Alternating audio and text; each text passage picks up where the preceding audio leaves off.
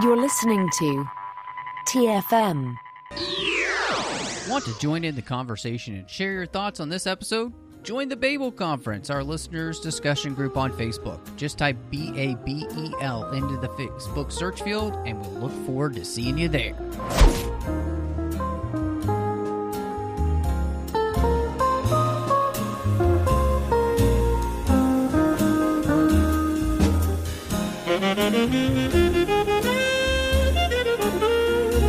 Hello and welcome to TFM's local watering hole, where we are in a multiverse of madness, and I am so excited to be bringing from the podcasting universe different podcasters to be able to talk about our movie tonight. Christy could not be here, so I had to assemble a crack team, and I'm so excited back to have with us is Christy's friend Amanda. How are you? I am fantastic. How are you doing tonight, sir?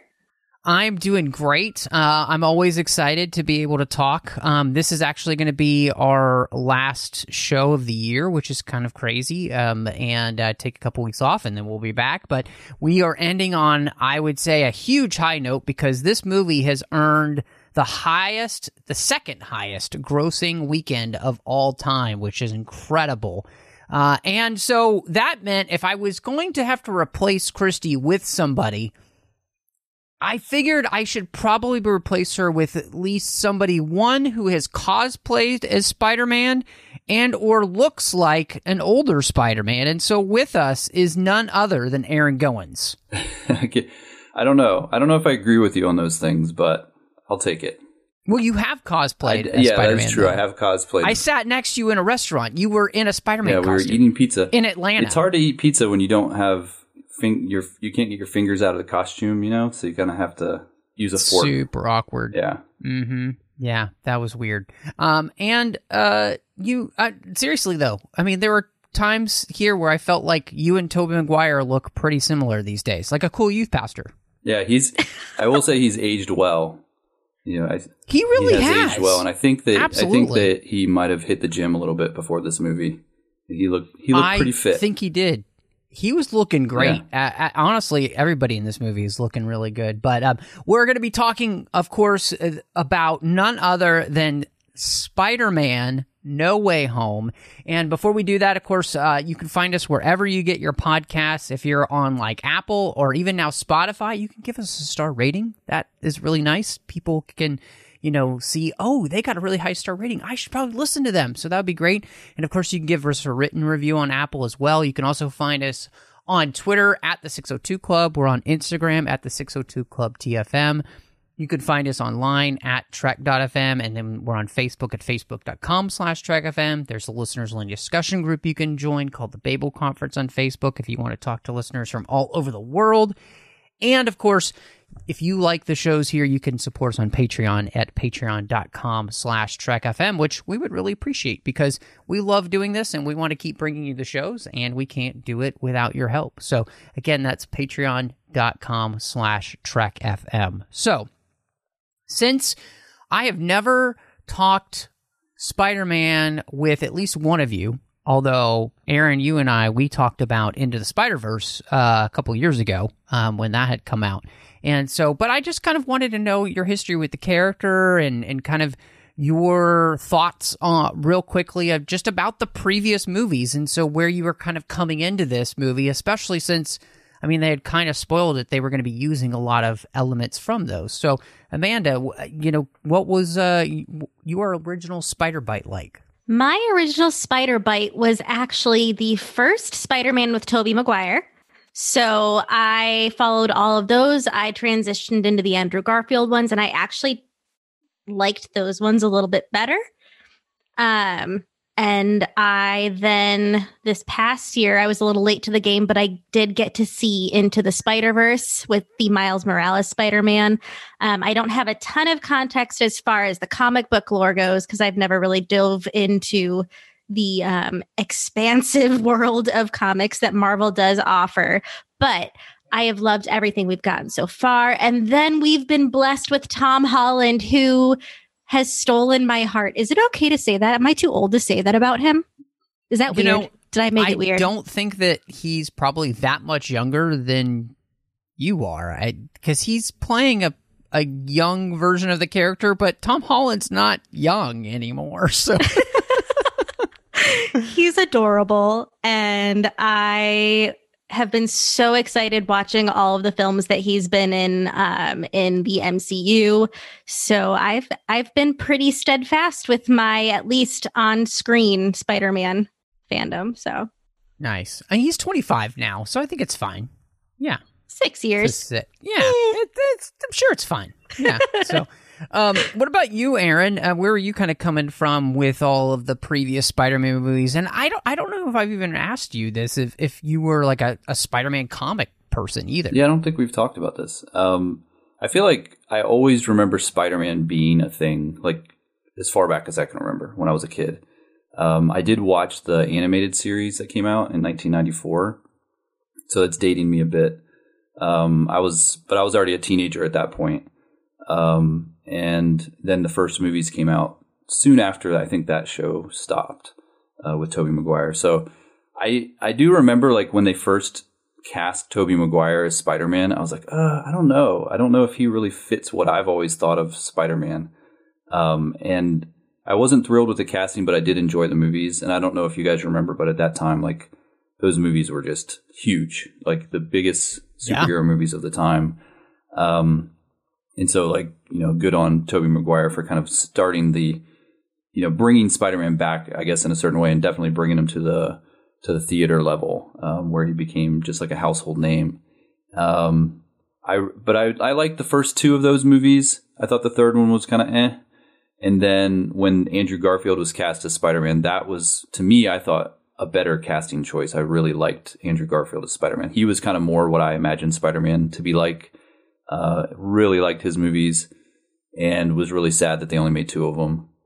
And then of course, like Amanda said, Tom Holland, you can't not like him. So he's also been a great Spider-Man. And I like that all three of them are very different versions of Spider-Man. And then probably up until this point, my favorite Spider-Man movie was probably Into the Spider-Verse, which was the animated film, which I really, really thought they just knocked that one out of the park. So they set the bar pretty high with Into the Spider-Verse, but we'll talk about, kind of this one and where it ranks for me. Kind of the same thing with you. I didn't watch the animated series, but I did, of course, watch all the Tobey Maguire movies. I need to go back and rewatch them. I have rewatched the second one in the last few years, and it still really held up. I didn't really love the first one, but that's because I just didn't really like the Power Ranger villain that we got in Green Goblin, the look. And then, like you said, the third movie is kind of a disaster. And then the same with both of you. Like, I thought Andrew Garfield was fantastic. I really enjoyed his movies for the most part. Christy and I actually covered those here this year, and it was fun to go back and look at those again. And the second movie isn't as good as the first movie, but I still would have loved a third. I felt like he deserved it. And it would have been really nice. And then Into the Spider-Verse, Aaron, you and I talked about, like, I saw the trailer for that, and it looked like, to me, it was going to be terrible, and then it was just brilliant. Like, sometimes a trailer can undersell a movie, and that was just hands down, in all honesty, it's probably one of the best comic book movies ever made. It just exudes comic bookiness in a way that no other movie does, and mainly that's because it's a moving comic book. It won the Oscar that year, didn't it, for animated film? I think you're right. So yeah, I mean, I was excited then to come into this movie where, in many ways, it kind of felt like they were trying to mimic that in some ways. To basically do a live action version of Into the Spider-Verse, and so. When I was thinking about ways to kind of dive into the story, it really felt like the best way to start was with the main character and Peter's story, because I feel like there's so much to talk about, because this is a movie in many ways for the MCU where we finally get the Spider-Man story, which is what it means to be Spider-Man, and the lesson about responsibility. And they finally gave us a version of that, but the MCU version of that. And instead of losing Uncle Ben, we lose Aunt May. And I thought that this was really important because for me, up to this point, this Spider-Man has been a bit superfluous in the sense that he's felt really weak as a character because none of his stories have been really substantial.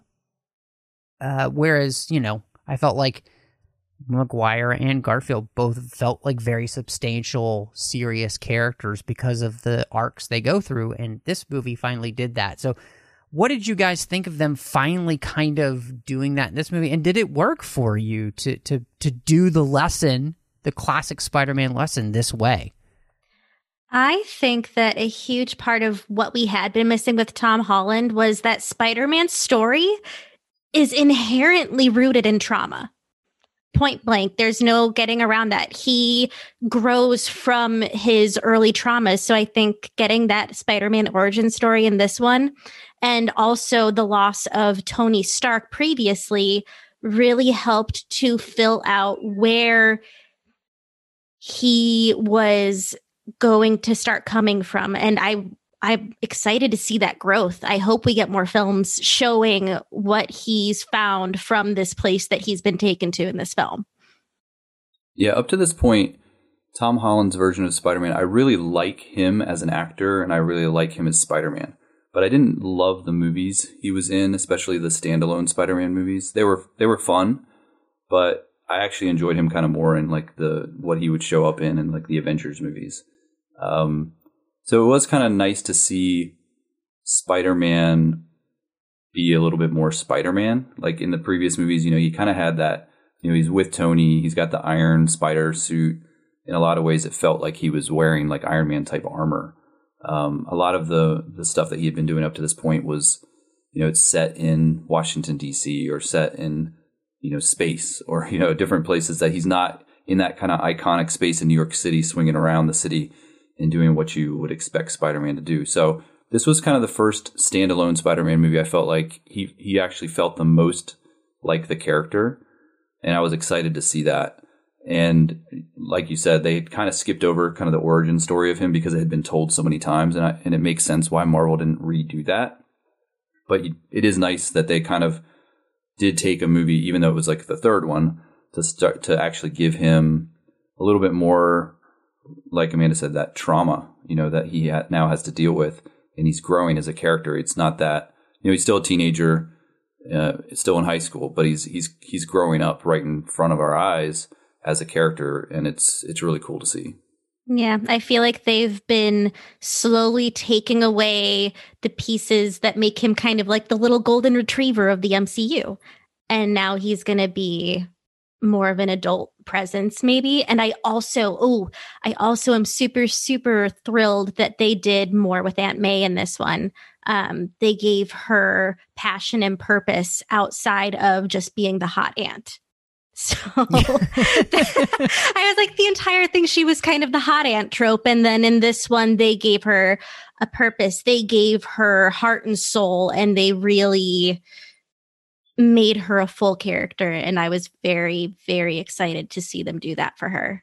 Yeah, I mean, Aaron, you mentioned something that I do think has been, and honestly, it's been my complaint since the very first Spider-Man movie they've done with Tom Holland, is that he hasn't really been Spider-Man. He's just been Iron Spider, and that's a different type of character, and he's now out of Tony's shadow.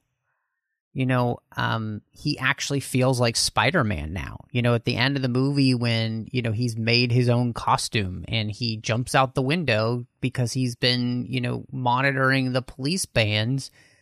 And part of that too is that, like, giving him this really formative lesson to make the character of Peter Parker who he is in the comics. And you both have pointed out the idea of trauma making him who he is. And, in many ways, most comic book characters are born out of some kind of trauma.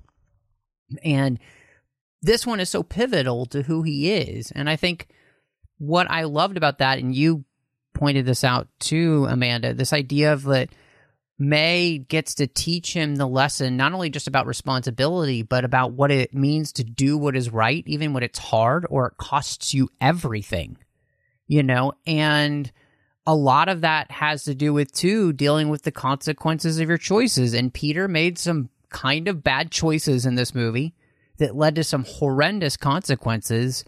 And one of those is the death of his aunt, as well as having to choose between, do I let the multiverse invade our universe, or do I let everybody forget who I am? And, when you're between a rock and a hard place, I just loved that it was Aunt May's lesson. No, we do what is right no matter what. And it doesn't matter the cost. And we have to deal with the consequences of our choices. And I thought that was so beautiful that it's her that really brings that home, because she's willing to deal with the consequences of her choices, which are also trying to protect Peter. And so I thought it all dovetailed really nicely, and I was really surprised to see just how well that part of the movie really worked. And I have to say, too, I think the second half of the movie is more successful than the first half, because the first half feels like the things I didn't really love about the MCU version of Spider-Man.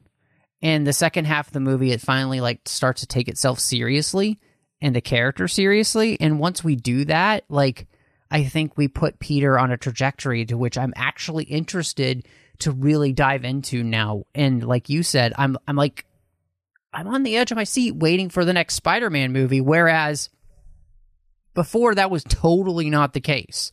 I was like, oh, another Spider-Man movie. This one makes that interesting now to actually do that. So, and part of that is just because the character is less silly and more serious now. Yeah, but there was still plenty of silliness, which is good. It's a good balance that they made with this movie. The whole time I was watching this movie, there really wasn't a moment where I kind of was groan or roll my eyes. I felt like they really had a great balance, and they used the established characters for the humor, Happy and Ned, and even MJ to an extent. There's a lot of humor with them. Even Spider-Man, or even Peter Parker, he can be humorous. And they really did a good job of balancing that humor and also having the drama, which Marvel is probably better at that than any movie series out there. At having you can have these super serious moments where it's life and death or character deaths that matter, but then you can also have just the funniest moments that just make you laugh out loud. And I thought they did a really good job of balancing that. Yeah, I agree. I was really, really happy with majority of the film. And even the parts that felt like they were dragging a little bit, you knew that they were setting the stage for something more to happen. They did a really good job about building anticipation and not giving too much away about what was going to happen next, so that you stayed super invested the whole way through. And you just got to watch them strip Peter Parker down to the very end of the film, even when they stripped away everyone. So now what? That's my big question at the end of the film is, okay, so he's lost everything, everyone. He is literally in a world that doesn't know he exists. Now what? You almost feel like they have to have some sort of a fix, something that they can do that's okay, now they get their memories back. Because it would be hard for him to reestablish those relationships with Ned, his best friend, or with MJ, people that mean so much to him, to start with them as strangers. It would be kind of an odd transition, and it would almost feel like their relationships wouldn't be as meaningful. So in a way, not that everybody needs to remember him, but I wouldn't mind there being some sort of a kind of easy reversal, we came up with this spell and okay, they got their memories back. Because it was so tragic at the end of the movie when he goes into the donut shop and has the conversation, and Ned doesn't even give him the time of day, and they're talking, MJ and Ned are talking about getting into MIT, and it was tear jerking. You're kind of you're wiping away tears to see what Peter's going through in that moment, and he kind of even backed off on telling, or at least talking to MJ about kind of who he was, because he just felt like maybe now wasn't the time, or I don't know. Right. It was really sad. Well, and that's a question I have for both of you. Like, when it comes to Peter's choice, how did you? I mean, do you feel like he made the right choice? Was it a choice that felt like organic and right for this section of his arc, or were you hoping for something else? It's not what I wanted to happen for him, because he's little baby Peter and you want him to be happy at the end of the movie.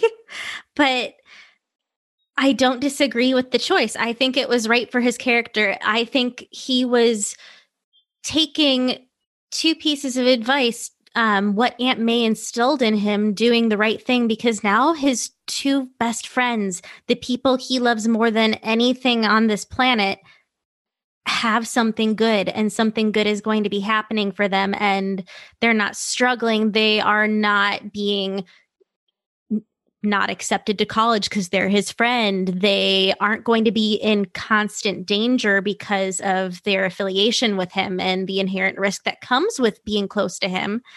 And also what had been said to him about, I think it was the Green Goblin, telling him that he has to stop trying to live two lives and have it all, because he can't. Or wait, was that Goblins? Was Goblin being cryptic with that one? I can't remember. Sorry. I think he did say something like that.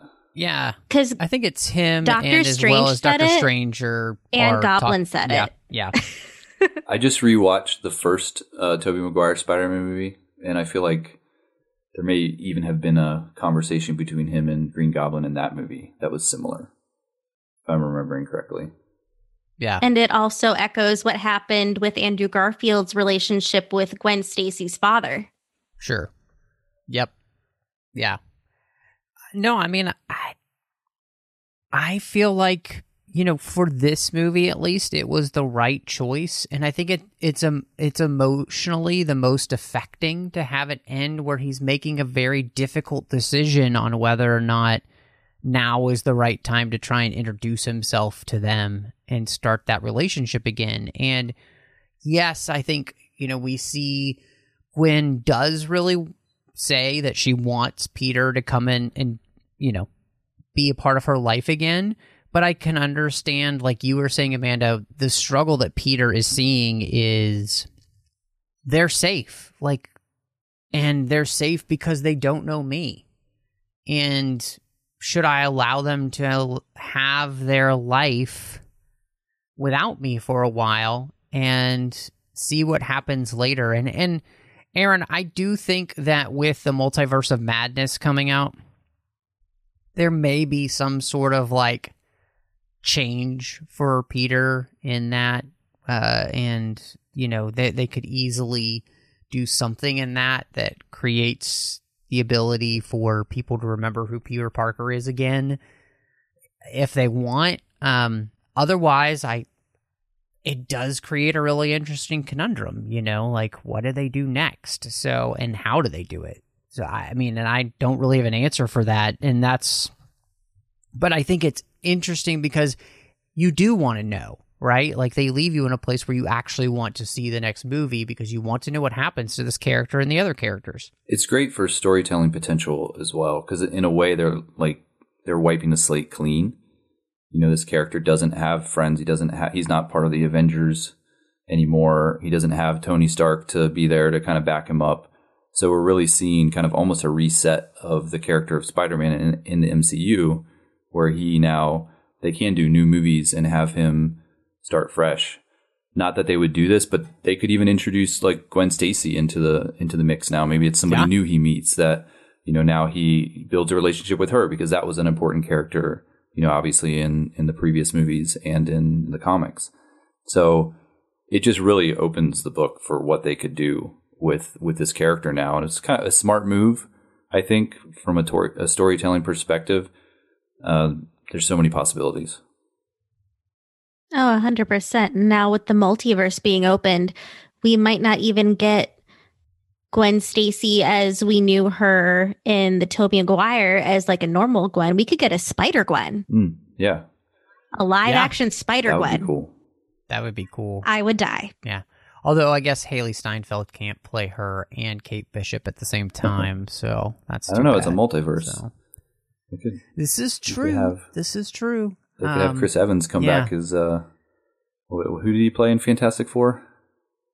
Oh, Johnny Storm. Yeah, absolutely. That would actually be kind of funny if him and Captain America met. Meets himself. One of the things that was great about Peter's story, and we were kind of talking about this idea of how things dovetail, but I really liked how the idea of choices and consequences dovetails into the villains and their choices and where, their lives led, because we see all of these villains who come back, Green Goblin, Doc Ock, Electro, Sandman, Lizard, and they all made choices in those previous films that led them to a place where they had a showdown with Spider-Man that led to their demise.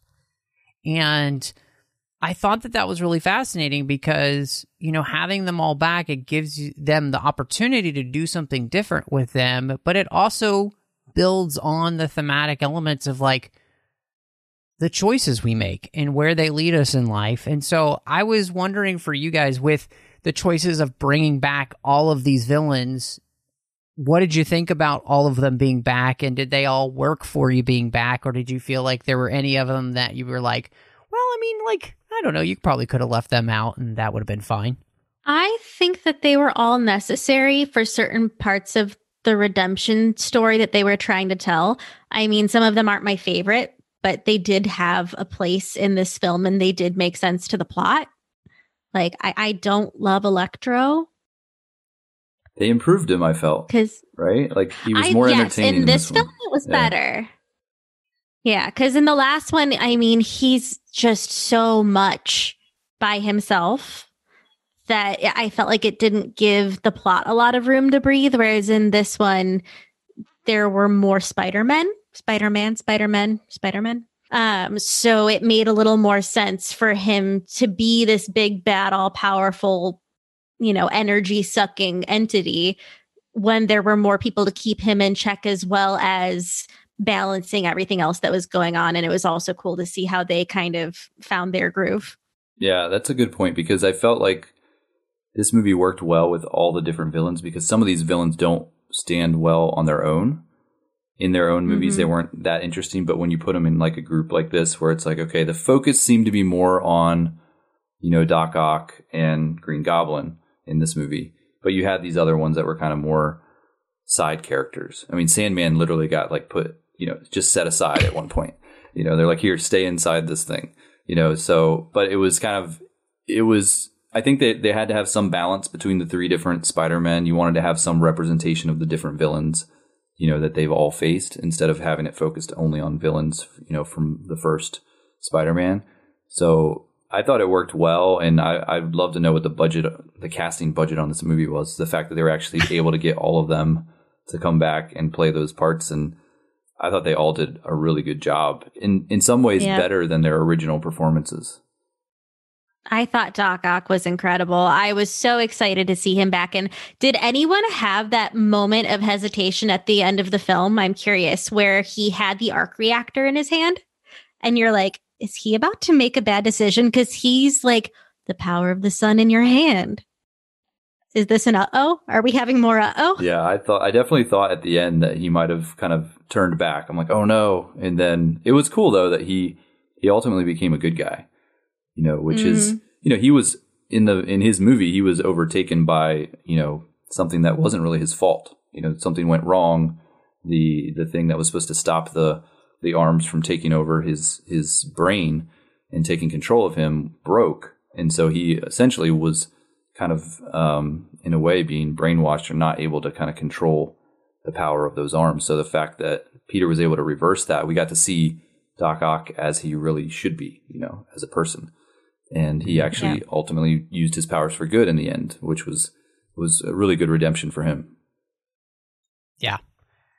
No, I agree with both of you, mainly because I think it's really interesting to give these characters a second chance to do things differently. And some of them choose differently, like Doc Ock. And, some of them choose the same way. And I think that's really fascinating. I did think it was interesting too, because with each of these characters, in many ways, the only way that the other Peters could have given them this chance was actually the technology that's available in this universe. So, like, Green Goblin, that Peter could have solved his problem. Obviously, Lizard, problem solved there. But the other characters, really the main way that they're able to be helped is all the technology that is available in this MCU version of the universe. And so I thought that was really fascinating. But I mean, again, like, I didn't love the Green Goblin in his original movie, but I felt like he was even better here. One, because they got rid of the stupid mask, and his costume looked better with him feeling more like the Green Goblin almost, with like the kind of like cloth hood over his face and like all that kind of stuff. It looked really good. You guys said everything I could say about Doc Ock. I think he was fantastic. And even Sandman gets more time, and like he's an interesting, good character, because again, he wasn't really a bad guy. He's just a guy who ends up falling into a super collider and gets turned into, an amorphous blob of sand. And, so he wasn't really a bad guy. He was just dealing with the ramifications of something terrible that happened to him. And, I think the only character here that I felt like was really underutilized and you might not necessarily have had in the movie was Lizard. He just doesn't have very much to do, and, they don't really focus on him at any point, really. And in many ways, as Garfield Spider-Man says, I already cured him once, I can do it again, so it's not as though there was anything revolutionary there. But the biggest thing I thought was really interesting was the question of the lesson that Peter learns, which was, are these gifts or are these curses? And the ability to recognize the difference is really important in life. And some of these characters do have gifts that they could utilize for the betterment of humanity, and they don't choose that. And some of them literally just have a curse, like Green Goblin. He can't recognize that his alter ego is a curse, not something that's beneficial or helpful in any way. And that was a really interesting question that I'm glad that they asked, because Electro could use his powers for good, but he chooses not to. So it's not a curse. It could be a gift, but the way he uses it is a curse to everybody else, and Doc Ock kind of the same way with what happened to him. So I thought I really liked that we kind of had that discussion a little bit in this film. Yeah, I feel like a lot of these villains, their choices are what place them on one side or the other, not necessarily what their gifts are or what their curses are. It's how they choose to go forth with them. And unfortunately, a lot of these gifts and or curses happen because of quests for more, whether it's more power, more money, more technology. And they may start out as these pure ideals in the beginning, but as they dig further and further and further down the hole trying to find more, something changes and they can't go back. Yeah, I think that there's different levels of these villains, kind of where they're at in this. You have Green Goblin, who was just straight up evil. And if you think back on his original movie, he kind of put that on himself. It wasn't an accident that happened to him. I mean, I guess in a way it kind of was, but he was really trying to do something that wasn't good. He's trying to get this military contract, and he's trying to experiment so he can, to prove that it works, so he can, get this military contract, and it ends up, injecting himself with this thing, with that serum that turns him, into what he becomes. But then someone like Sandman, like you said, who it was kind of more of an accidental thing. He was at a point as a villain where I didn't see him as good or bad in this movie. He was just kind of indifferent. He just didn't care. He just wanted to, get out of there. Electro was maybe the most interesting because he's the one where you could see he could have made either decision. And once he got kind of a sense of that extra power that he had access to in this new universe, ultimately his true nature came out. You know, he could have been cured. They showed that little green dial that was going around on his chest that was going to kind of take it away, and it was like that very last step where he could have been done with it, and he ultimately said, "No, I don't want to give up this power. There's too much to be gained here." So it was. I thought they did such a good job with the different dynamics of all the different villains. Yeah. Yep. And I like that you said that, Aaron, because I love how, again, that dovetails with the whole idea of whether or not, the lesson of responsibility. With great power comes great responsibility. And what do we see these characters, these villains do? They decide to deal with their power in a way that they don't want to take any responsibility for their power. They just want to utilize that power for their own benefit. There's no thought process as to other people, and there's no thought process as to the idea of like doing what is right, even when it costs you everything. Because these people would not do what is right when it would cost them everything, because they're not willing to give up their power in any way, shape, or form, especially if it's going to cost them.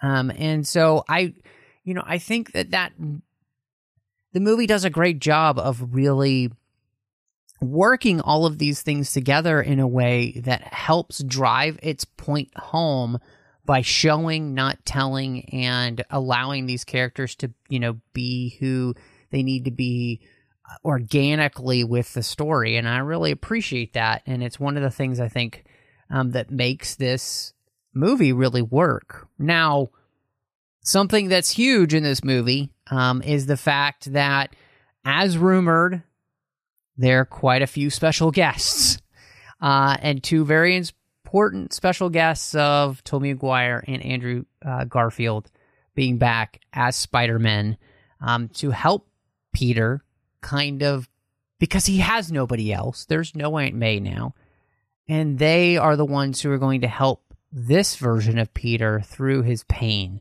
through his rage. And at the same time, as we talked about earlier, everybody's being given a second chance in this movie, and they are even given a second chance. And so what did you guys, was this worth it? Were you glad they brought them back? How did this all end up working for you guys? This was so worth it.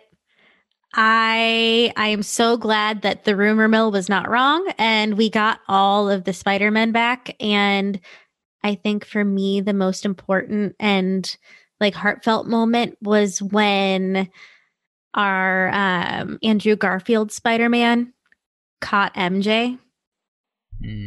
Because seeing her falling in the trailers, I was like, are they doing this to me again? Because I don't think I can watch. But seeing him get that moment and making the save and having it all come full circle and knowing that he still can save people that he cares about, that was so special to me. Yeah. You're not alone. He's my favorite Spider-Man.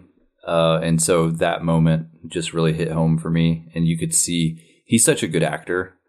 Like he's been in other movies, Oscar nominees and all this stuff. Like he's proven himself as an actor. For him to come back and do a superhero movie is pretty awesome. But he just, that whole scene was perfect. And I know it's a little cheesy, they're calling back to stuff and they're really trying to kind of do a bit of fan service, but I didn't mind it. And, just his acting in that scene, you could tell it meant so much to him as a character when he catches her and actually saves her. And, you can just see in his face that he's holding back tears, and MJ's kind of she's probably been, she's been saved by Spider-Man or caught by Spider-Man enough that she probably doesn't think much of it. She's like, "Are you okay?"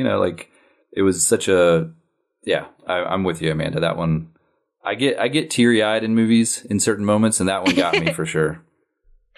But there were some tears. But from the rumor mill perspective, I purposely didn't follow a lot of the spoilers for this movie. But I think the idea of those two actors coming back was you just couldn't avoid it. I kept hearing it. Oh, there's rumors, but I still didn't buy into it. I'm I'm not going to get excited for it because for all I know, these people could just be completely misinformed. And I don't want to go into this movie expecting this awesome moment and then it never happening and just being like really disappointed. So I literally went into the movie thinking that they weren't going to be in it. And if at the most, maybe they would have like a cameo, you know, where they would just show up for like a minute. So when they actually did show up, and then the extent that they actually used them, you know, I was just blown away. And honestly, for me, it made the movie. I don't know that I would have thought so highly of this movie without them bringing them back. Mm-hmm. I think I enjoyed their, you know, kind of what they did more than Tom Holland in this movie. I know it's Tom Holland's movie, but it's kind of hard not to overshadow him with kind of these more iconic, especially someone like Tobey Maguire, who kind of, you know, was the original Spider-Man in a lot of ways. Yeah, I absolutely love that they brought him back. I think it really worked, and they used all three of them uniquely, and they all had their unique personalities, and it worked so well. Yep. Yeah, I think I'm with you, Aaron. I didn't follow a lot of the spoilers, but like you said, because I don't do that with any movie, but, you know, it was hard not to hear the rumors that they were going to be in the film. And so I was thinking that they would be, because why wouldn't you, honestly? But you never know, right? And so, but like you both, I think they were used to perfection in the film. I thought it was just so much fun to have them back. And it was fun to kind of see all of their different personalities play together, you know, and because Andrew Garfield is kind of the slightly more outgoing version of Spider-Man, and, you know, the one who's more willing to make the joke and kind of trash talk and that kind of stuff. Tobey Maguire, I think he did a great job in the sense that he really plays the Spider-Man like his age, which he's older, he's more mature, he is, you know, he's the grandpa of the group in many ways, or I would say he's more the father, you know. I mean, Tobey Maguire's definitely the dad here, or the youth pastor, and Andrew Garfield is definitely the cool uncle, basically, and so I thought that they really utilized him well. But like you both said, I think the thing that meant the most is that emotional scene on top of the roof when they're talking to him. And Aaron, I was thinking to myself, do they overshadow the movie because I'm more connected with them as characters because they have so far had better stories as Spider-Man in the sense of like the emotional weight? Does that overshadow here? And in some ways it does. But by the end of the movie, then when Tom Holland makes his choice, you know, as his Spider-Man to not tell MJ and Ned who he is, that hit you with the gut punch there. So it's like they utilize these Spider-Men to help drive home the lesson that we need this Spider-Man to learn. And by the end, you're having the emotional reaction to his choices that you're having to them remembering their choices. And I was like, that's really well done. And it's definitely handled so that you really appreciate them being back, but it doesn't take away from the journey that you went on with Tom Holland's Peter. It actually adds to that. But it adds to their stories. Because it literally helps their movies. You can go back and watch their movies and realize that their story doesn't end there, that it actually culminates in this opportunity for them to have a second chance to do things better, to be even better Spider-Man than they were. And like, that's cool. And then your mind is like, well, what are their universes look like now that those things have changed? Like, it's a really well done thing, and I loved having both of them back. And yes, I've mentioned the youth pastor joke, but I laughed so hard with that because I've been a youth pastor and I've known a bunch of them, and like, yeah, man, dressing like a cool youth pastor is a thing. So Aaron does it all the time. And so I just like having them back was great. And Aaron, you and I wanted to have this conversation because you and I were kind of having it offline, but I thought it was interesting to bring it in here. Like, to me, this is the way that you honor the past of something and also build on it for a future. And we've seen, and I'll bring it up, it could be a sore spot for people, but I don't think the sequels of Star Wars do this half as well as this movie does here by honoring the past, using the characters in the present, and illuminating the future for the new characters. Like, this movie is everything that the sequel trilogy, I think, should have been and wasn't for me. So I'm interested for your thoughts on that, because I think, you know, utilizing this nostalgia is something that's a big deal these days, and I feel like this is the movie that shows how it's done right. I'd have to agree to some extent there, because they didn't throw away moments. Sometimes physically throw away moments, but we won't talk about that one because that one still hurts me a little bit on the inside. No, they take these pregnant moments that have so much meaning and they let them overwhelm you. They let them come to fruition. And that was so exciting and meaningful. And I felt like it really added a lot to the film and to all of the characters. And it gave, like you said, all of their previous films in their respective universes a lot more meaning, as well as giving Tom Holland's Spider-Man this place to go forward with, and the knowledge of both of them that they could impart on him.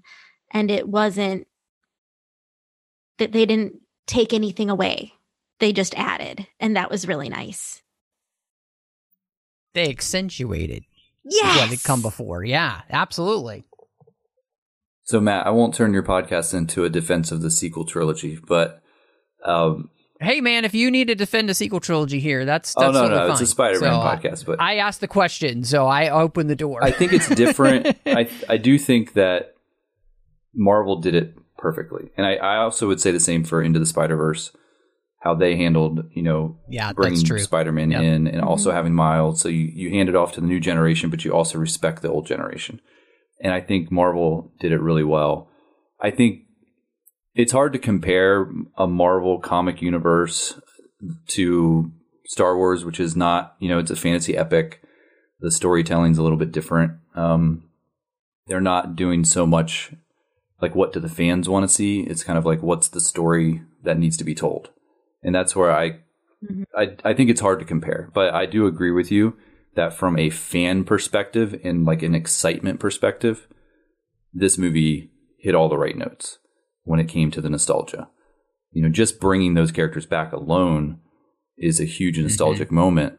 But then the way they utilized those characters and gave them each, funny moments, they gave each of them heroic moments, redemptive moments. It was all these things where people like Luke and Han didn't get those moments, really, right? Sure.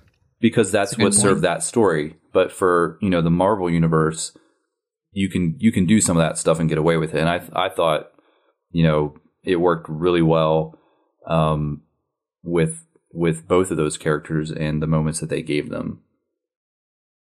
Mm-hmm. What's fascinating to me is kind of the question just being asked as I did, because I had that question, as I was mentioning, with them being back, like, are they overshadowing the movie? And that's the exact thing that, JJ said with Luke was, no, we can't have Luke because he's going to overshadow the movie. And it feels like Sony was like, F that, we don't care if they overshadow the movie. We know what the fans want, and we're going to give it to them.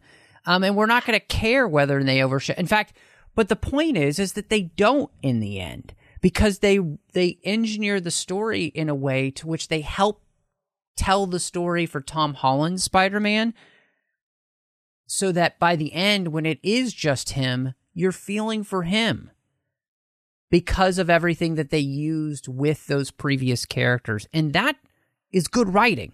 And they use their experience. Like, if they weren't there, Tom, I'm going to call him Tom. Spider-Man 1. Yeah, do. You're friends. I mean, it's fine. He wouldn't have made the right decision in the end, right? Like, he was going to Absolutely. kill Green Goblin. He was definitely going to kill him. And if it wasn't for Tobey Maguire, I think was the one that stopped him, right? Spider-Man 2. Yeah. He stopped him from doing it, and they kind of talked him off the ledge. And then you have Andrew Garfield, who apparently his Spider-Man has gone pretty dark from what he was saying. And he was saying, I don't want to see you go down that same path. And so he could learn from their experiences, and it propels his story forward. So it was really strong in how they did that stuff for sure. Yeah. And I felt like they did it in a way where they built up each of those characters. Yes. They built up our Tom Holland Spider-Man. They built up our Tobey Maguire Spider-Man. They built up our Andrew Garfield Spider-Man. They gave each of them something back. And that was really incredible to see happen on screen. As far as the overshadowing, though, I will disagree a little bit. I do think they did it. I do think they overshadowed him in a way. And it's probably for kind of more long-term fans. Sure. Like newer fans that like Tom Holland is their Spider-Man. They're probably like, oh, who are these old guys showing up? Like, okay, it's kind of cool. But for people like us that kind of grew up with that and we really lived through those older Spider-Man movies, I was kind of more excited about what Andrew Garfield was doing in that movie than I was Tom Holland. And by the end, I was like, all I could think about when I was leaving the theater was, oh, maybe they'll give Andrew Garfield another Spider-Man movie. I mean, they've just literally opened up the multiverse. Why not? Why not have an amazing Spider-Man movie that can still live within the MCU, because now the multiverse is a thing. So, and who knows? I mean, if this movie does well enough, you might see Andrew Garfield and Tobey Maguire, both getting their own Spider-Man movies, or maybe they come back and, revisit the idea of the multiverse and they come back and help Tom Holland in a future movie. But, if there's money to be made, they will use these ideas. Well, and I think, like you said, do they overshadow? And I think in some ways, like you said, rightly, for people that are older, they might have that effect. But for myself, I loved what they did in their movies. I came out appreciating their movies even more, even maybe Spider-Man 3, because one, Tobey Maguire makes a great joke about the idea of having the existential crisis where, he gets blocked with his webs and being able to use them, which was like, oh, well, if we're going to reference Spider-Man 3, that's probably the best way to do it. But at the same time, like this movie, by taking the journey that it did finally with Tom Holland's Spider-Man, I felt like it earned my investment in the character. And that wasn't possible necessarily without those two helping be there too. And so even though for me as well, there might be some overshadowing happening, at the same time, I still cared about his character in the end because of the story they told. And, if you're going to hit the nostalgia button, I think they hit it perfectly. And that's the thing where it's like, I'm just going to say it. They were fearful in the sequel trilogy, and they let fear tell the story instead of just telling the story that they should have told in the first place, and just let the chips fall where they may. And Marvel took a huge risk with this movie, and ain't it paying off gangbusters, so I'm just saying. I do have to ask you one more special guest. We can't forget it, but yes, Matt Murdock was finally in the MCU. And didn't you just love seeing Daredevil as his lawyer? Yes. It took me a minute to catch on to who he was, because I was thinking, Eric's like, it's Daredevil. It's Daredevil. I'm like, what? No red suit. Oh, yeah, he was a lawyer, wasn't he? So it was really nice to get that little callback. And I'm wondering, because it seems like they're setting up in a lot of the more recent films some new characters. So I'm anticipating that we're going to get a Daredevil film at some point in the future. Or at least him being part of a future movie, maybe not his own standalone. But it is interesting how they used him, because the other characters coming from a different universe, you can bring in anybody, and have it be part of the multiverse. But they actually had him as part of that universe. And they had previously said that the Netflix shows weren't kind of part of the MC universe anymore. So we wouldn't expect to see these characters show up. But the fact that they brought him in I think it speaks to how popular that character was. I don't know that we should expect to see, some of the other Marvel. I don't know if Jessica Jones is going to show up anytime soon or anything like that. Right. But I think he was, very popular, and they've recognized that. So if you're going to bring any of them in, he's a good one to bring in. I do hope we see him suit up in a future movie. And I didn't really watch the Daredevil series. I watched, I think, maybe part of the first season. I liked what I saw, but I think once they kind of started to go away from those shows and the Disney stuff became more the standard, I kind of just didn't take my time to go catch up on those shows because I was like, well, I guess they don't count anymore.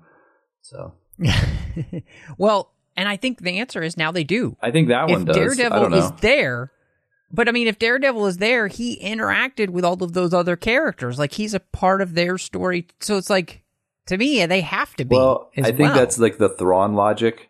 And Kingpin is in. That's cool too. Hawkeye. So I'm just saying. Yeah, but it's kind of the Thrawn logic where just because Thrawn shows up. Oh, did I spoil something? I didn't see it yet. Oh, I'm so sorry. Oh, dang it. Oh well. Forget what I just said. Pay no attention to the man behind the curtain in the big white suit. But yeah, like I was saying, I think just because he showed up doesn't mean everything we've seen him do previously happened. It could be that, but I mean, and I don't know. I hope they're saying that. It's funny because I had actually just gone back and I had never watched season 3 of Daredevil. I'd seen everything else, and it's one of those where I hate the way Netflix does things where they just drop a season and then like nobody remembers it's there. So I forgot that it was there, and I finally went back and rewatched it, and then I was glad I did because, I just seen Daredevil season 3. And so, like, to me, I'm right there with you, Aaron. I hope he's back. And to me, honestly, if you're smart, you put Daredevil in the next Spider-Man movie and they team up. I think that would be fantastic. And finally give Daredevil, like, his really cool baton things that help him swing around so he can swing around with Spider-Man. Like, that'd be legit. So, something really quick I noticed is that this movie seemed to be a civil war between Strange and Peter, in the sense that it's a civil war of ideas again, where, Dr. Strange is talking about this idea of that it's someone's fate. Like, we can't change their fate. In the long scheme of things, it's better if we don't even try. We just got to let them go back to their universe. And Peter's is like, no, we should give them a second chance. If we can make that happen, we should do it. And I thought that was really interesting because to me, it is kind of a fascinating question about, are we playing the statistics game, or are we just going to do what's right regardless? And, Peter comes down on the side of doing what's right for these characters. And I think, he proves to be right in the end. And that was really interesting to me, that these two kind of have this civil war fight of ideas and Peter wins. But does he win? I guess that'll be the question. Because these choices come at such heavy losses and potentially are catapulting the storyline forward into the multiverse of madness.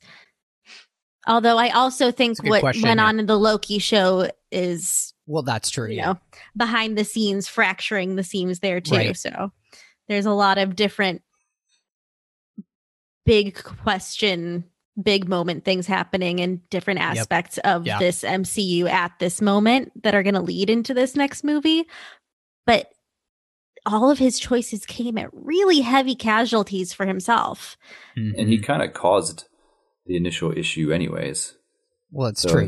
He was kind of paying the price for some of his early on mistakes. Yep. And it's funny because as I get older, I find myself siding with the adults more than the teenagers typically. Like when there's a confrontation between Strange and Peter, I was kind of like, come on, Peter, quit being, you're messing things up. Like, listen, if you just listen to the adult, but in the end, I think Peter's compassion is what came through, and the decision that Strange would have made once they were put in that position to make that decision would have been heartless. He's like, well, it's their fate.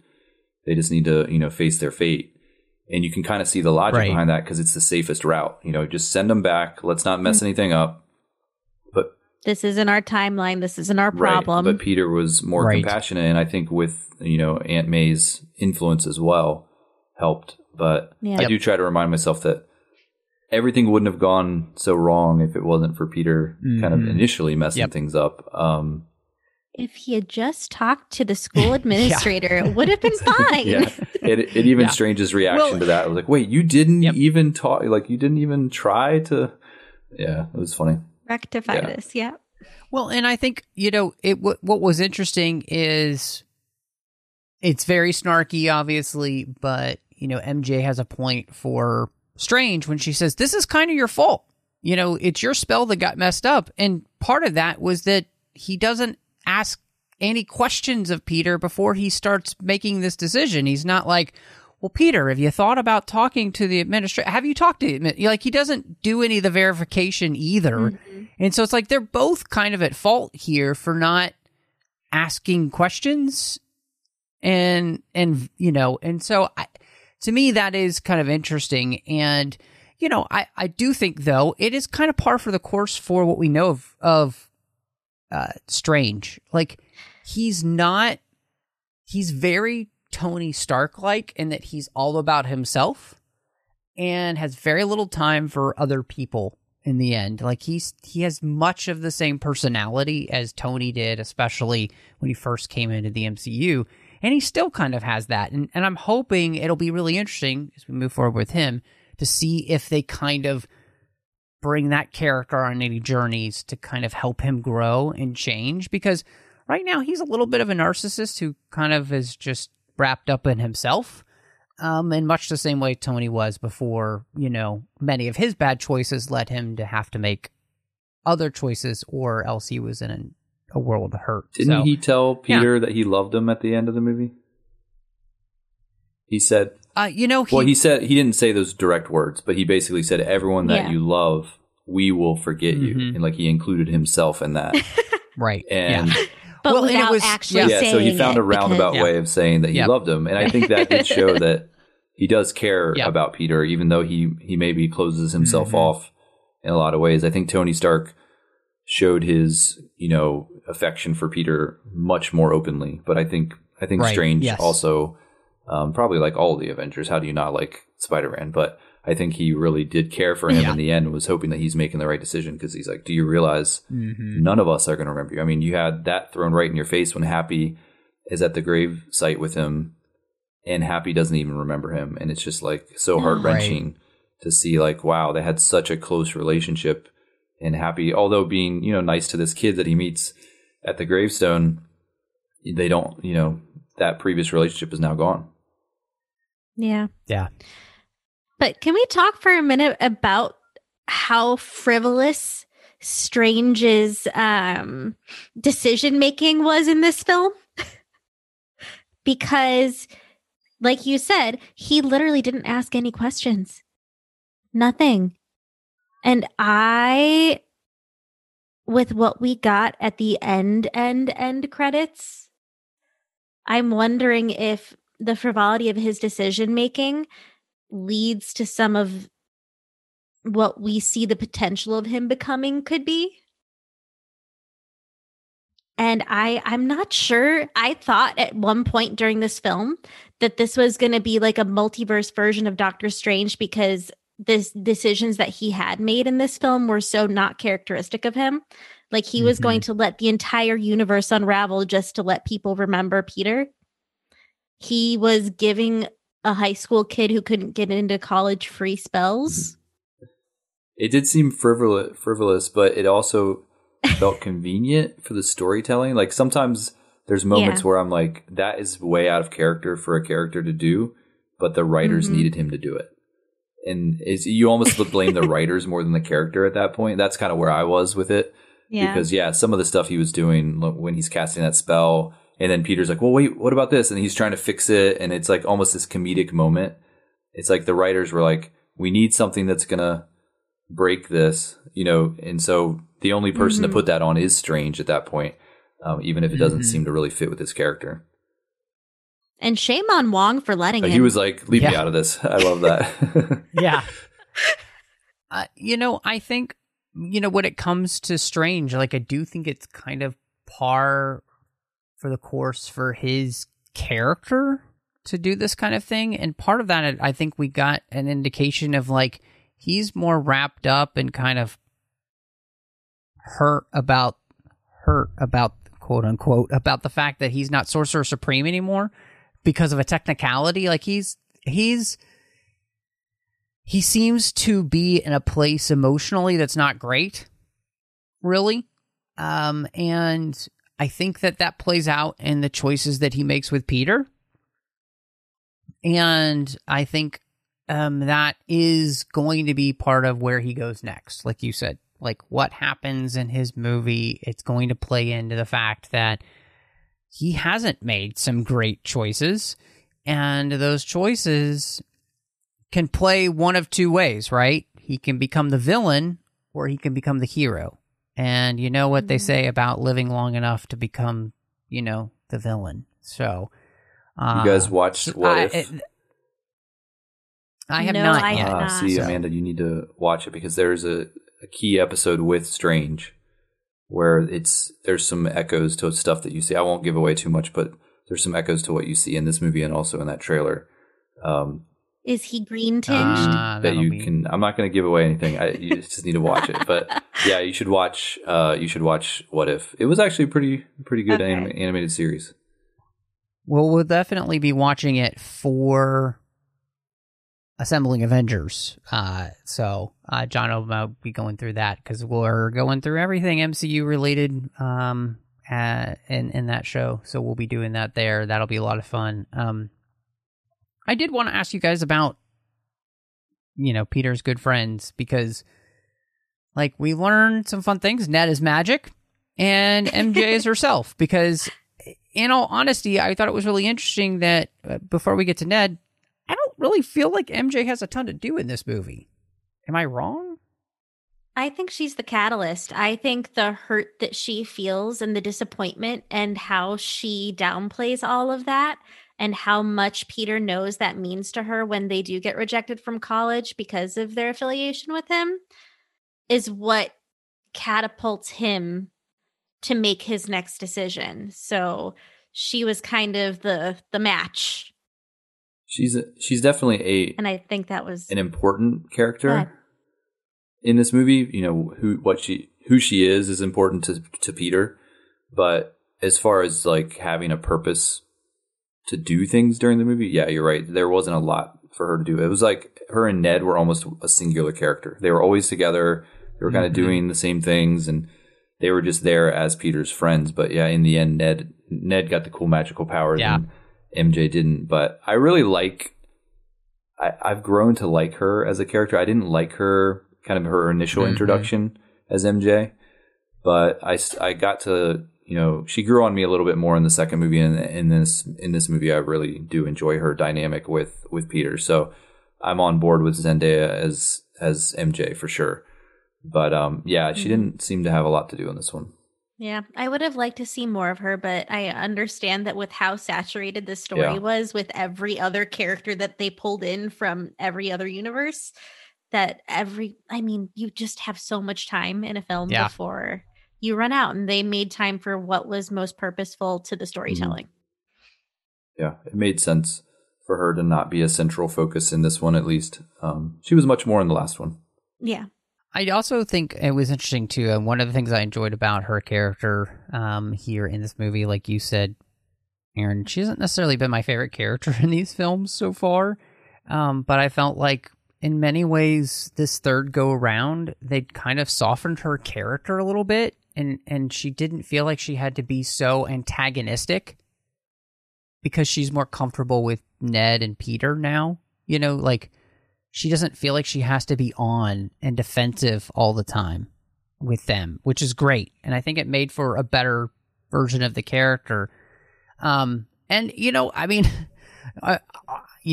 gets, I guess, the biggest reveal on the fact that apparently he's magic. Apparently could be a sorcerer too, like Doctor Strange, which is kind of interesting choice for them to do with that character, and makes me wonder, where they'll go with him. I mean, are they gonna follow that up now and have him training with Doctor Strange.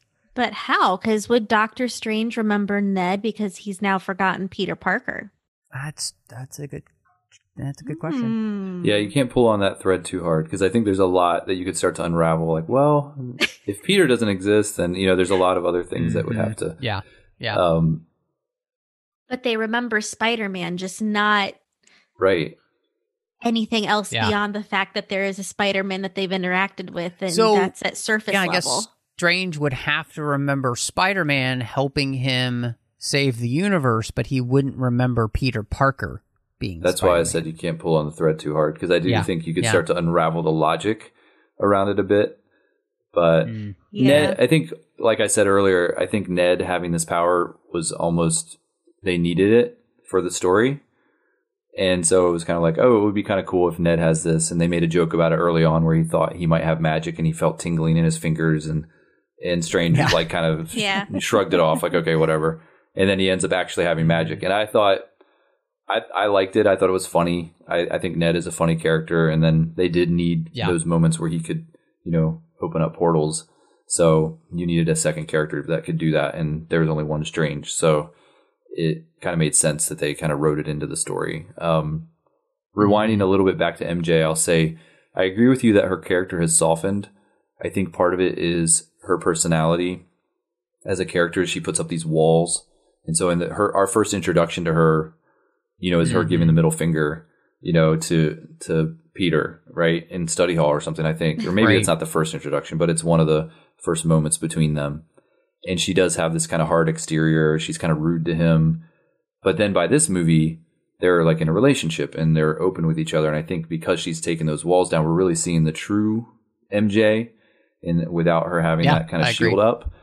And I'm a sucker for like a nice romantic story between characters that I think it works for. And I thought to see these two characters kind of in that part of their relationship where they're openly admitting they're in love with each other and kind of boyfriend and girlfriend was kind of sweet to watch.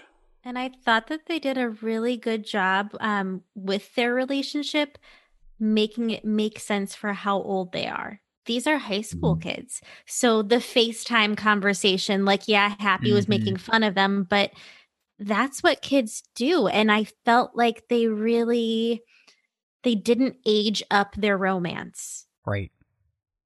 It was impulsive. It was sweet. It was long, silly conversations that didn't really have a point or an end in sight. And it was 18-year-olds. Right. Yeah. And that made me really, really happy to see, because they've been doing that a lot more, I feel like, in film and TV, is making the teenagers actually act like teenagers instead of college kids or young adults. So it was really refreshing to see that younger relationship playing. They've come a long way since Tobey Maguire's version of Spider-Man and their version of MJ. Like, that relationship was, it always kind of awkward. It was like he was kind of obsessed with her, a little creepy about it. And I don't know, like, that one it didn't feel as genuine to me as, I thought the Andrew Garfield and Emma Stone one was more genuine, and I like that one. And then I think what they're doing with MJ in this one, in the new movies with Tom Holland, I think that it does feel genuine. Yeah. It feels like those two characters genuinely like each other. There wasn't some sort of like Peter falling in love with the girl next door and trying to like win her over. It was just a mutual, like, they met each other, they spent time together and they like each other. No, I agree with both of you. I think I really enjoyed them together. And I think, like you rightly pointed out, Amanda, there's so much going on in this movie that I think they knew there were some places where something was going to have to give. And this movie, I think, in many ways is more about Peter anyway. And so they gave that story more weight, especially with his relationship with, the other Spider-Man and helping him through, losing Aunt May. And so a question I got to ask you, obviously it's an action movie. It's a comic book movie. And so what did you guys end up thinking of the action and I guess even the effects of the film? I loved it. I mean, I'm always a sucker for good graphics, and I love the feeling that you get when they do like the first person web slinging look. Like you're kind of flying too. So everything that they did in this film was great. I thought that they did a beautiful job with the graphics for Electro, and Sandman was much improved from the initial. So yeah, I really liked everything they did. Although I think Lizard or Lizardo, Lizard, help, Lizard, yeah. Lizard. I think that Lizard looked a little off. Like, I think maybe they could have spent more time on him, but you can't win them all. They did a lot. Mm-hmm. No, I agree. I thought it gave them a chance to kind of make some of the older characters look better. And even Spider-Man, they've come such a long way from the original movie. Like I said, I just watched it the other day after I watched this movie, and that original Tobey Maguire movie, the special effects just at that time weren't great. Like at the time, we probably thought they were great, but now looking back, Right. It's really hokey in certain areas. And so, yeah, it was kind of cool to see his version of Spider-Man, Andrew Garfield's version of Spider-Man, really get that, modern special effects treatment along with all these other villains who, Mm-hmm. I thought Doc Ock, they obviously did some de-aging on his face, and that did stand out a little to me. Even in the trailer, I remember when he first showed up in the trailer, I'm like, oh, okay, there's some obvious de-aging going on here. But that was the only thing that stood out to me that felt a little, I don't know if they could have refined it a little more, but that's a tough one. Mm-hmm. Mm. I think the action was really fun. I thought, for the most part, it felt really well staged and filmed for the most part. I mean, obviously, the fight with Doctor Strange was really cool in the mirror, zone or whatever they call it, the mirror universe. I guess it's not the mirror universe, although Mirrorverse. he does have a goatee, so Star Trek joke. And so but I don't think all the effects were great. I do think that there were places where the effects showed that they could have spent more time on it.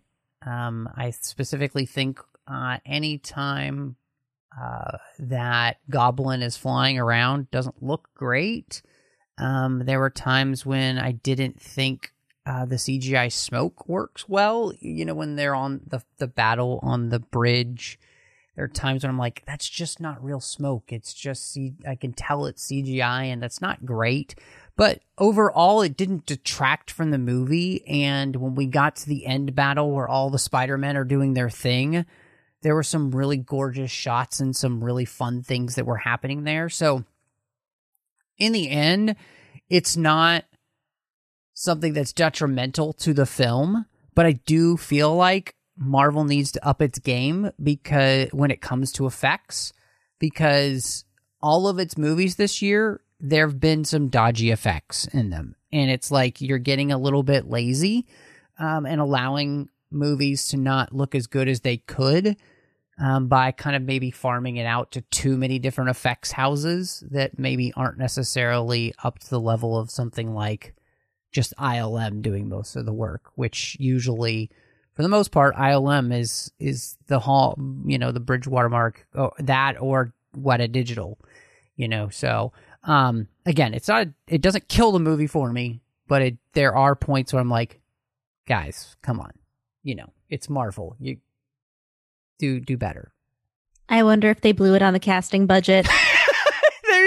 There you go. Yes, that's where all the money went. So I'm okay with that. I'm okay with a little bit less special effects and more good casting. Exactly. And more Andrew Garfield and Tobey Maguire. Yes, please. I wanted to ask you guys real quick because Michael Giacchino does the music here, and I really noticed some of the score, which doesn't always happen in a Marvel movie. As I mentioned, John and I are going through stuff with Assembling Avengers, and sometimes we talk about the soundtrack and we're like, But this one, there are some really beautiful cues that accentuated the intense emotion. So I wanted to know what you guys thought of that. I loved it. He's one of my absolute favorite film composers. And he's scored two of my favorite movies, Rogue One and Up. And I think that he really was perfect for this film. And I don't think I could have asked more from the score personally. Yeah, I like the Up reference. Fantastic movie. Yeah, I like him as a composer as well. Reference. But I'm not a big score person with movies. Like, I'm just not. That's not typically what stands out to me, although the music was great. But it's not something where I'll pick up on, like, oh, wait, that's the same cue from this. Or, like, a lot of people can do those connections, especially in Star Wars movies. That just isn't a big thing for me. So I'll leave that discussion to you guys. I liked it too, Amanda. And I think he's created a pretty decent Spider-Man theme too, which plays. But he also worked in the other two Spider-Man themes from the other two Spider-Man movies. That was great when they were all fighting together, which was really cool. And like I mentioned, I thought he created some really beautiful pieces of music that went with those very dramatic moments that were happening. And he's pretty good at that. I mean, when I think of Rogue One, where, he takes the quiet music for the destruction of the gate, as the Star Destroyers, and it's the pivotal moment for the rebellion, right? This is their first victory. He scores it beautifully. Here, he scores some things really beautifully. So I thought he did a great job, and I really liked that. And so we talked about the Multiverse of Madness trailer with the stinger already a little bit, and where it's going to go with Doctor Strange. So we really only have, I think, one thing left before we get to some ratings, which is, what did you think of the Venom stinger? And where that leaves us, I guess, of where we could go next. Well, first off, which multiverse is Eddie Brock from? Is he from Andrew Garfield's? Is he from Tobey Maguire's? Or is he someplace totally separate? That's my one lingering question, is where does he fit in all of those ones? And if so, we already have another Eddie Brock dangling around in there. So I'm just wondering how he fits into all of that. And then when we get the little bit of Venom left over, they're opening another door here. But does that mean we're going to get a different Venom actor? Or are we going to get a Spider-Man Venom again? All interesting possibilities. I do think they were kind of implying that this is... so this version of Venom is not part of the MCU universe that we know, because those films are kind of a separate thing. So when he's like, I thought it was really funny how he's having the conversation with the bartender, and he's kind of like, who is Danny Rojas? Yes, Danny Rojas from what's the show? Ted Lasso. But yeah, he's having the conversation, and he's kind of like, wait, there's a big purple guy and all this stuff, like he's not aware of, like all these things that happened in the actual main universe. And so he has been pulled in to that universe from whatever the Venom universe is. I don't remember if Andrew Garfield ever had any Venom references. But I know that obviously, like, Tobey Maguire's movie had Venom in it already. So it's obviously not from Tobey Maguire's universe. At least that's the way I'm thinking. And probably not from Andrew Garfield's either. So I'm thinking it's a separate universe that he's in, that he got pulled in, and then when they, sent everybody back, he just got sent back too. So, but I do think leaving behind some of the, the goo, what's the right word for that? Symbiote? Yeah, symbiote. Leaving some of that behind does open some interesting story possibilities that maybe the MCU will run with. Like, okay, we're going to have our own version of Venom in the MCU, and this is explaining why. So it is kind of connected to the Sony movies, but not, maybe it will be a different actor. This version of Venom, I think, is in the same universe as what's coming out with Morbius, that movie. And they're saying that's their own universe. They're answering the question of whether or not these universes are connected. But of course they are connected because they're part of the multiverse of Marvel. And so, it's interesting to me. It would be fascinating to see them to do a version of Venom with this version of Spider-Man, possibly. and hopefully do it better than what they did in Spider-Man 3. That would be great. Heck, I'd even like to see Venom better done than in the Venom movies, because I did not like the original Venom movie, and I didn't even see the second one because it looked terrible. So I haven't seen either of them. Yeah. I tend to not like superhero movies that are like rated R, when they go that kind of that route with it and become kind of ultra violent.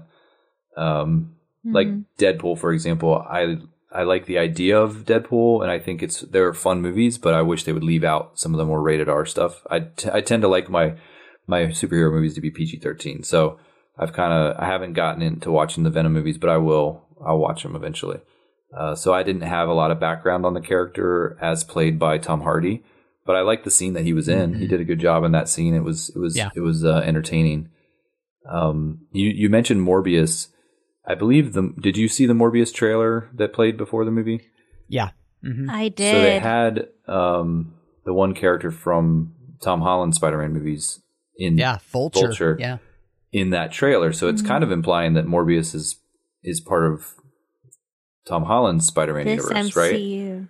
Well, yeah, but they also said like that thing that happened in San Francisco, and that's a reference to Venom, because Venom's in San Francisco. So I feel like they're implying that the Vulture character exists in that universe, but it's a different because they're playing with the multiverse. Well, it's J. Jonah Jameson is the same actor in two different universes, so yeah, so it does make sense. He's still a jerk. Yeah, he's more bald. I forgot how he had that flat top in the original Tobey Maguire movie. I forgot about that. Well, we have spent almost an hour and a half, which is not shocking when it comes to talking about a movie of this magnitude. And thank you both for being here for it. But, before we leave, I really want to know then, as we've had, I think, mostly praise for this film, what would you guys rate Spider-Man No Way Home? So what's the scale here? Let's do it out of 5. I would give it a 4.5. I was highly entertained. I was engaged. I enjoyed how they had the most well-done fan service I've seen in a really long time. I mean, I don't think they had any major misses. Just that lizard looked kind of weird. That's about it. Fan service done right. Yes. It was. Yeah, I'm in the same place. Like, I have a hard time not giving it 5 out of 5. I absolutely love the experience of watching this movie. It surprised me in a lot of ways, even though I kind of heard the rumors that these actors were going to be back. The fact that they used them so well and so much in the movies, and both of them just did such a stellar job in their parts. I would say Tobey Maguire this is the best version of Spider-Man he's played. I want to see movies of this version of Tobey Maguire's Spider-Man, because he did such a good job.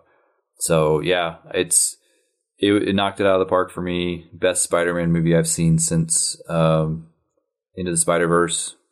I kind of was bouncing back and forth which one's my favorite of those two.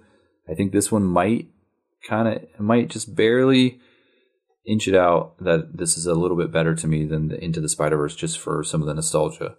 And that the scene between the two old Spider-Men cracking his back was hilarious. So, I can relate with the sore back. Yeah, that was really funny, because I was thinking to myself, old guys like Aaron and I are going to be like, oh man, can he do that to me? That would be great. 100%. That's exactly how I would feel. I really enjoyed this movie, and it's been the best version of Tom Holland's Spider-Man that we've gotten in the MCU, hands down. I mean, I don't even think that's a question. And it turned out to be one of the better movies of the MCU as well. I would say that for me, it probably is a little bit uneven, though. I feel like the first part of the movie is kind of like classic, jokey, ultra jokey Marvel, and a lot of what I don't love about Tom Holland's Spider-Man in the other movies. But the second half of the movie seriouses itself up, and I think really becomes a much better film when they do that. And I finally feel like they've given this character the weight he's due as a character. And so I'm excited to see what happens to him in the MCU. So I'm going to give this 4 out of 5 stars, which, I mean, I've seen the movie twice, but I'm also excited to see it again. It's an I don't own every MCU movie, physically at home, but I'll own this movie because it's really good and I'm going to enjoy watching it. And part of that has to do with the way that both of you said it pays nostalgia correctly. It plays that card correctly. And I love it. I really did. I really love this. So as we close out, Amanda, let everybody know where can they find you if they'd like to catch up with you and talk more Spider-Man or see what else you've got going on. Oh, absolutely. I am on Twitter, Instagram, and TikTok under @TwinSonsAmanda. So super easy to find, one handle for all three. And Aaron, where could everybody find you? I'm also on the social medias, although I don't use them as often as I used to, but I'm on Twitter every once in a while. That's probably the one I still use the most. That's more about geeky stuff. So @AVGoins, AVGoins. And also plug my podcast, Bad Wolf Radio, which is a Doctor Who podcast that I do with my good friend Adam Farmer. And we just wrapped up the season 13 Flux series, those 6 episodes. So we have episodes out around all of those. And we'll be covering the New Year's special when it comes out at the beginning of the year. Which, I gotta admit, I've seen episode 1 of the Flux series. I need to finish the rest. So I'm thankful we're moving in a new direction with Doctor Who. But the first episode of Flux was actually pretty decent. So I'm interested to see where it goes. And you should check out Aaron's podcast on Doctor Who because it's fantastic. So been a long time listener, first time caller. But yeah, check it out. You can find me all over the place on social media, MattRushing02, on Instagram, Twitter, Letterboxd, Vero, all of those places. Of course, I'm here on the network doing a few shows. You can find me inside the 602 Club feed doing Snyder Cuts as well as Assembling Avengers. And then I'm also doing The Orb, Literary Treks, and Warp 5. The Orb's about Star Trek Deep Space Nine. Literary Treks is about the books and the comics of Star Trek. And Warp 5 is about Star Trek Enterprise. And then over on the Nerd Party Network, John Mills and I are talking about Star Wars each and every week, which is a total blast. In fact, we have a really special episode that's coming out the same week this episode is. We will have dropped an archive episode with our good friend Nick Anastasio, who worked on the Clone Wars, talking about the final season. So that's really fun. And you can also find me over there doing a Finnish show called Owl Post. I did that with Drake Kaufman, and we talked about every single chapter of the Harry Potter series, one chapter at a time. But thank you so much for joining us. And y'all come back now, you hear?